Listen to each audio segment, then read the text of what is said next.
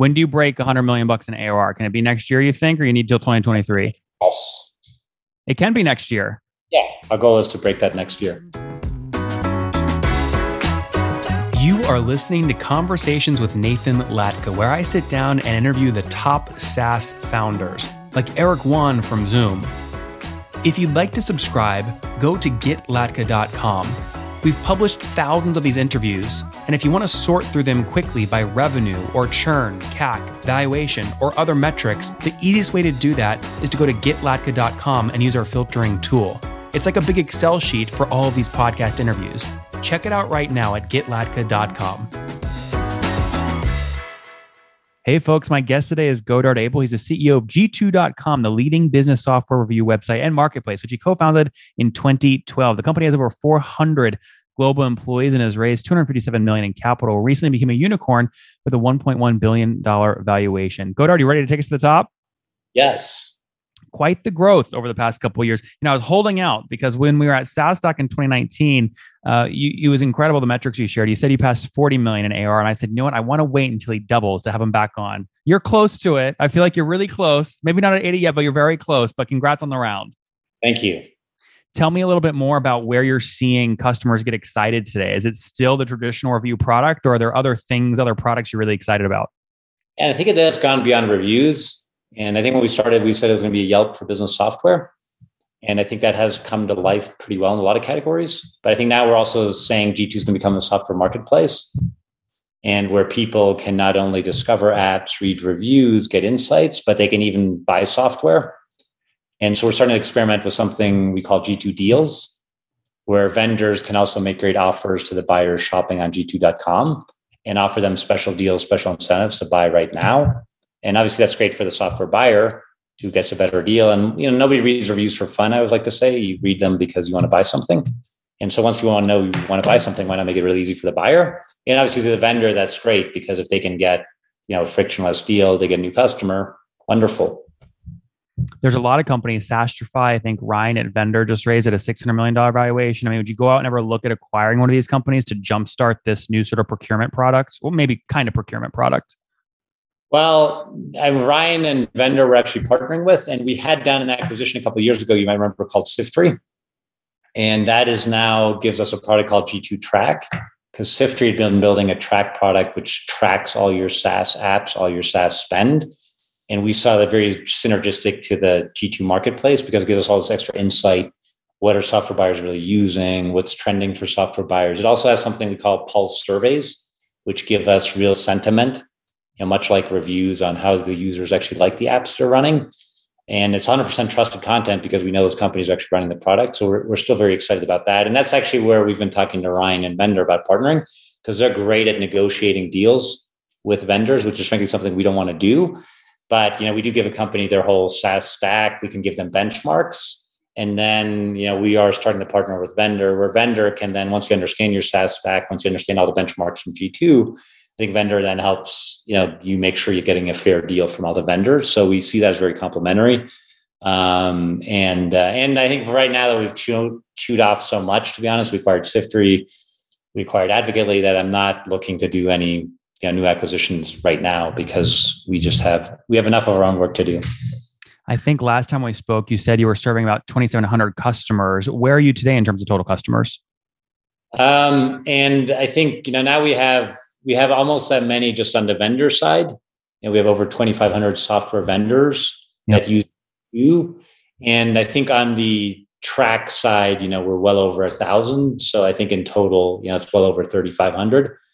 And what's the difference? Help me understand, Godard, for people that maybe don't use those products right now, maybe they will in the future. What is the difference? Why can a customer be a customer of one but not the other?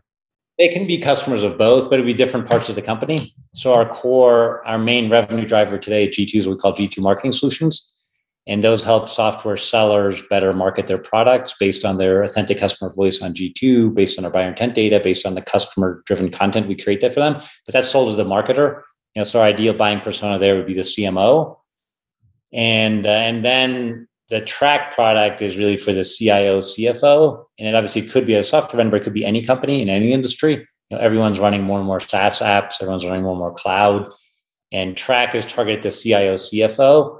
that wants to get a handle on their stack. And I think this is true at G2. We run over 200 apps now. Most of them I have no idea what they are. And we use Track ourselves because, that's kind of scary to our VP of finance. One, did we buy apps we're not even using, which tends to happen if you have 200 of them. We just kind of forgot to shut them down. And then two, also for, our security, our IT team, there's concerns. Do we even know what all these apps are? Are there security holes? Are they not yet in Okta? So there's a lot of value there, but it's a very different persona. And that's why it's also a very, very different sale. And I think, like I said, today, our revenue model has been all about the seller solutions. But I think my 10-year vision is certainly that the buyer solution becomes even bigger because the TAM there is literally every company in the world, right? Every running more and more SaaS, more and more cloud. And I think everyone wants to make better sense of it. And it has this great synergy to G2 Marketplace, which is sort of the ultimate place to benchmark your stack. And so our vision with Track is that we can, not just help you figure out one app, which is kind of like the original G2.com. You can go read reviews, see if that's the best app in that category. But we can systemically with Track analyze your whole stack and kind of out of the box using our data, our benchmarks, kind of say, hey, here's where your stack's good. Maybe where here's some holes, give them some recommendations for additional products they might want. And we also tell them, hey, here's some redundant apps. Do you really need 5 email marketing apps? You could probably go narrow down to 2 or 3. So that's our dream vision there with Track. And is Track right now a free product? You give, we give you our data and then you recommend, ways to save money on software, or is that also a paid tool that CIOs and CFOs are paying for to do financial planning or things of that nature? Most of it's free today. It's a freemium. There's a premium version, but I think that one we're still, I'd say, learning on, and improving the product before we really take it to prime time. But it is really exciting. And you could try it for free, really any company. And the way it works is you just hook it into your financial system. Like if you're running Intact or NetSuite, you just put in your NetSuite credentials. We automatically parse your general ledger data, figure out which of your spend is actually on SaaS, which apps is it. We categorize it all based on the taxonomy we already have on G2.com because we categorize over 100,000 apps into 2,000 categories. And so then we can tell you, okay, yes, you do have 5 email marketing apps. And we also will have APIs to systems like Okta. So then we can also quickly tell the CIO, CFO, hey, by the way, which of those apps are you actually using? And usually there's some low-hanging fruit and savings out of the 200 apps you're running. 10 of them nobody's logged into in 3 months. Okay, awesome. There's some money we can save there. And then on the other side, we can say, by the way, here's 10 new apps that companies like yours in your industry, your size, are having a lot of success with based on their feedback on G2.com, but you're not yet running them. And by the way, here's a special offer from that vendor to get on board now. And that's how we can really close the marketplace loop as well. Closing the loop on the other side, right? So when someone like Gong or the CMO at Gong pays for your marketing solutions at G2, is that sort of average monthly ARPU still sort of in the $1,000 to $2,000 a month range across the 2,500 customers? I think it's growing, because obviously the Gongs of the world, the mid-market companies, they're spending more money on marketing. So frankly, that's been growing. And we're starting to work with more enterprises. We do have large vendors also like Salesforce, SAP, HubSpot as customers. And some of them, frankly, can spend, over 7 figures with us. And so I think our ARPA across the board has been growing. Mm-hmm. What enables you to drive the upsell? Like what's the utility metric you're upselling against? And I think one simple one, our basic kind of branding package, which is basically like a premium profile on G2 plus tools to embed CTAs in your G2 profile. I think of that as like a Glassdoor premium listing. But one nice thing about that, like a startup only has one product, whereas let's say an IBM, they have hundreds of listings on G2. And that's one nice, and we license that one profile at a time, one product profile. And so obviously with enterprise, we can say, hey, why don't you upgrade 100 products at once? And obviously we'll give them a better deal if they do that. So that's one dimension of scaling. And then the other one is we do have 3 additions to our seller solution. The basic edition is that premium profile with branding with some review management tools. But then our second tier solution includes our buyer intent data. And we have what we call a power package for our buyer intent data. And sellers love our buyer intent because now every month there's 7 million software buyers coming to G2.com. And our buyer intent data can tell you what are they shopping for. And obviously, if you're a vendor, and I was always in the CPQ business before, but I would have died to know who's shopping for CPQ software right now. And G2.com can tell them that. And we can't always tell them the person, because obviously we have to respect people's privacy, but we can usually tell them the company that's shopping. And so that buyer intent data, I think, creates massive value, ties in account-based marketing, and helps software sellers target the companies that are actually shopping for the kind of software right now. So that's our kind of our upsell there. And then the third upsell is if you have great reviews, if you have great customer voice on G2, we also turn that into all kinds of marketing content, which can be compares for your sales pitch. It can be licensing our grid reports, which are our modern version of the Magic Quadrant. But if you want to use all this great customer voice-driven content from G2 on your own website and your own marketing campaigns, then you pay an additional license for the content. And the content and buyer intent actually work really well together, because then you can target that person. Like back in my SteelBrick days, I could target that CPQ buyer when I know they're shopping. And then I could hit them with content. Here's why SteelBrick is better than Aptus. And it's not my rep's claim. This is based on hundreds of real customer reviews. And we partner with LinkedIn, for example, LinkedIn Matched Audiences. But then if you target the company that as they're shopping on LinkedIn, target the right personas, like for CPQ, it'd be the head of sales ops.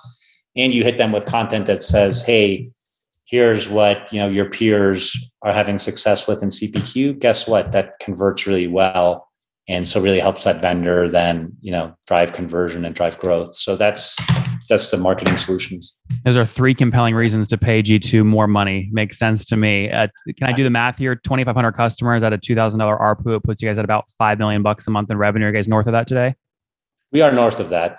When do you break $100 million in ARR? Can it be next year, you think, or you need till 2023? Yes. It can be next year. Yeah. Our goal is to break that next year. Is that a comfortable goal or it's a little uncomfortable, a little stretch goal?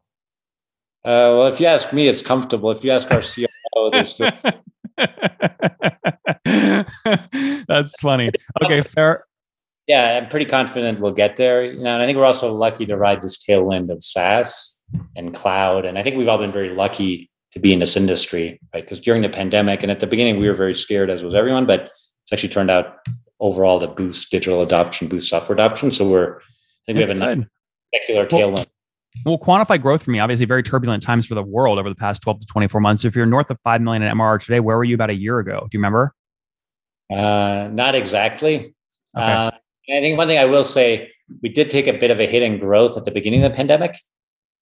And now it's almost hard for us in our industry to remember, right? But I do remember last March, April of 2000. Frankly, we were very scared. Our investors were telling us to cut back, and a lot of our customers would be hearing the same thing.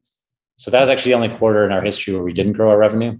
We had a lot of cancellations because people were just battening down the hatches I think a lot of us at that time thought it was going to be a terrible economic storm. But then obviously by June, it was like, back to growth.